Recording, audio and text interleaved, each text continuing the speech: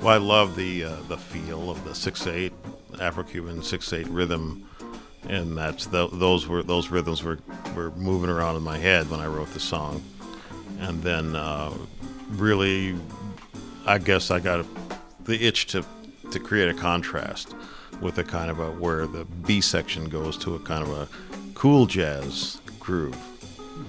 And then there's a C section that comes after that goes to almost a Joplin-esque kind of groove, and I think was just, I don't know, what you call that kind of song where you just want the effect of these transitions to be part of the experience.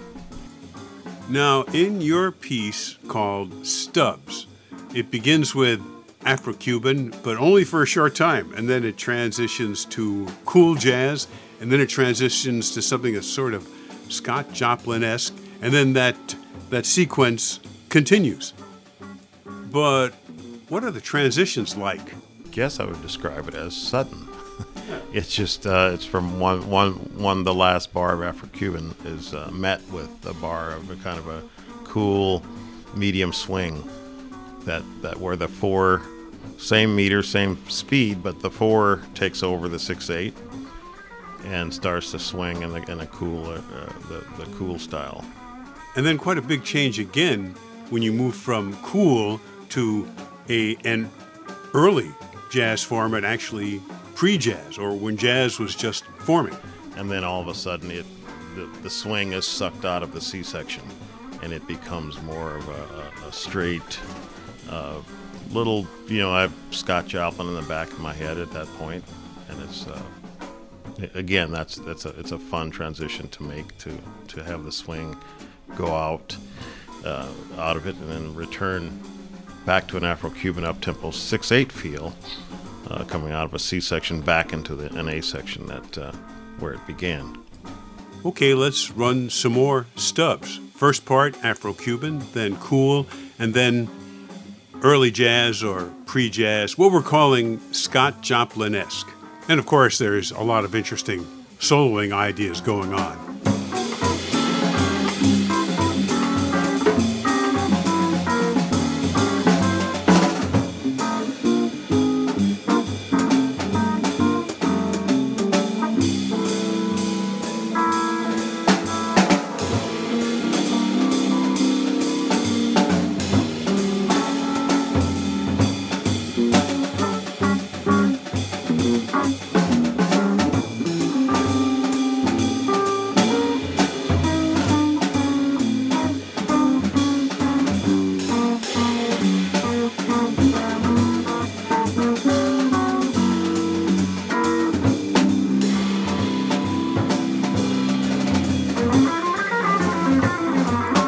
We're speaking with John Penny, the guitar player, composer.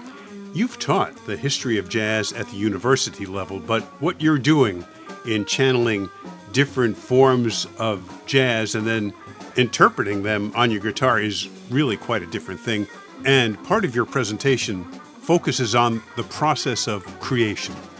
One of the things in this presentation I've been giving, one of the things I talk about is how jazz is found with your listening experience. If you're experienced in listening to classical music and you're listening to a variety of jazz and even the great pop songs that are out there, they at some point sort of synthesize in the brain and the musical creative section of you, and then it comes out when it's needed, or when you think it's needed.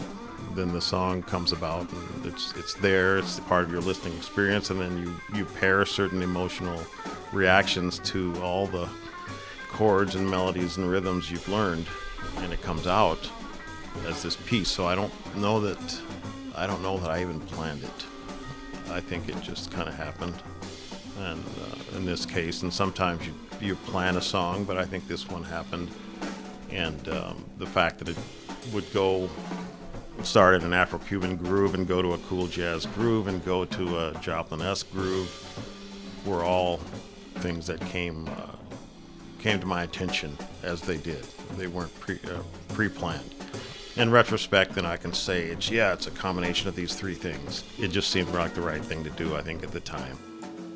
John, in your presentation, sometimes you take multiple forms of jazz and combine them in ways that wouldn't have been done in the history of jazz. But sometimes you play a particular era of jazz and reflect on the circumstances behind that style, like Afro-Cuban. Prevalence of the percussion, of course, and the Afro-Cuban heritage. I mean, there was a lot of percussion on hand, and as far as I know, the drums weren't banned in that environment. Drumming and using drums were banned among American slaves, and so that I think there was a development of knee slapping and percussive singing in the absence of drums that developed in American jazz. Afro-Cuban has generations of people playing percussion instruments, and so I think there's incredible rhythms. It would seem that was formed from the heritage of African, the African drummer, and some of the rhythms that were played then and that come back, that move forward through history with jazz. Here's a bit of an Afro-Cuban influenced piece of yours, Fiducia.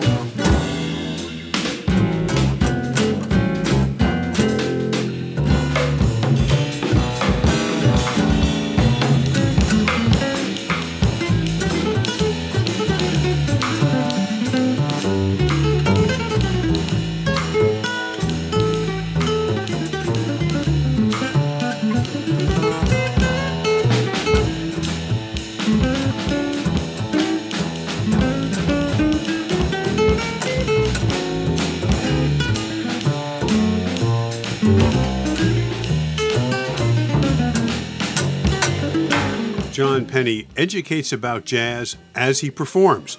For information about John Penny performances and recordings, the URL is johnpennymusic.com. John Penny is also on Facebook. This program is made possible by the Minnesota Arts and Cultural Heritage Fund. Phil Nusbaum speaking.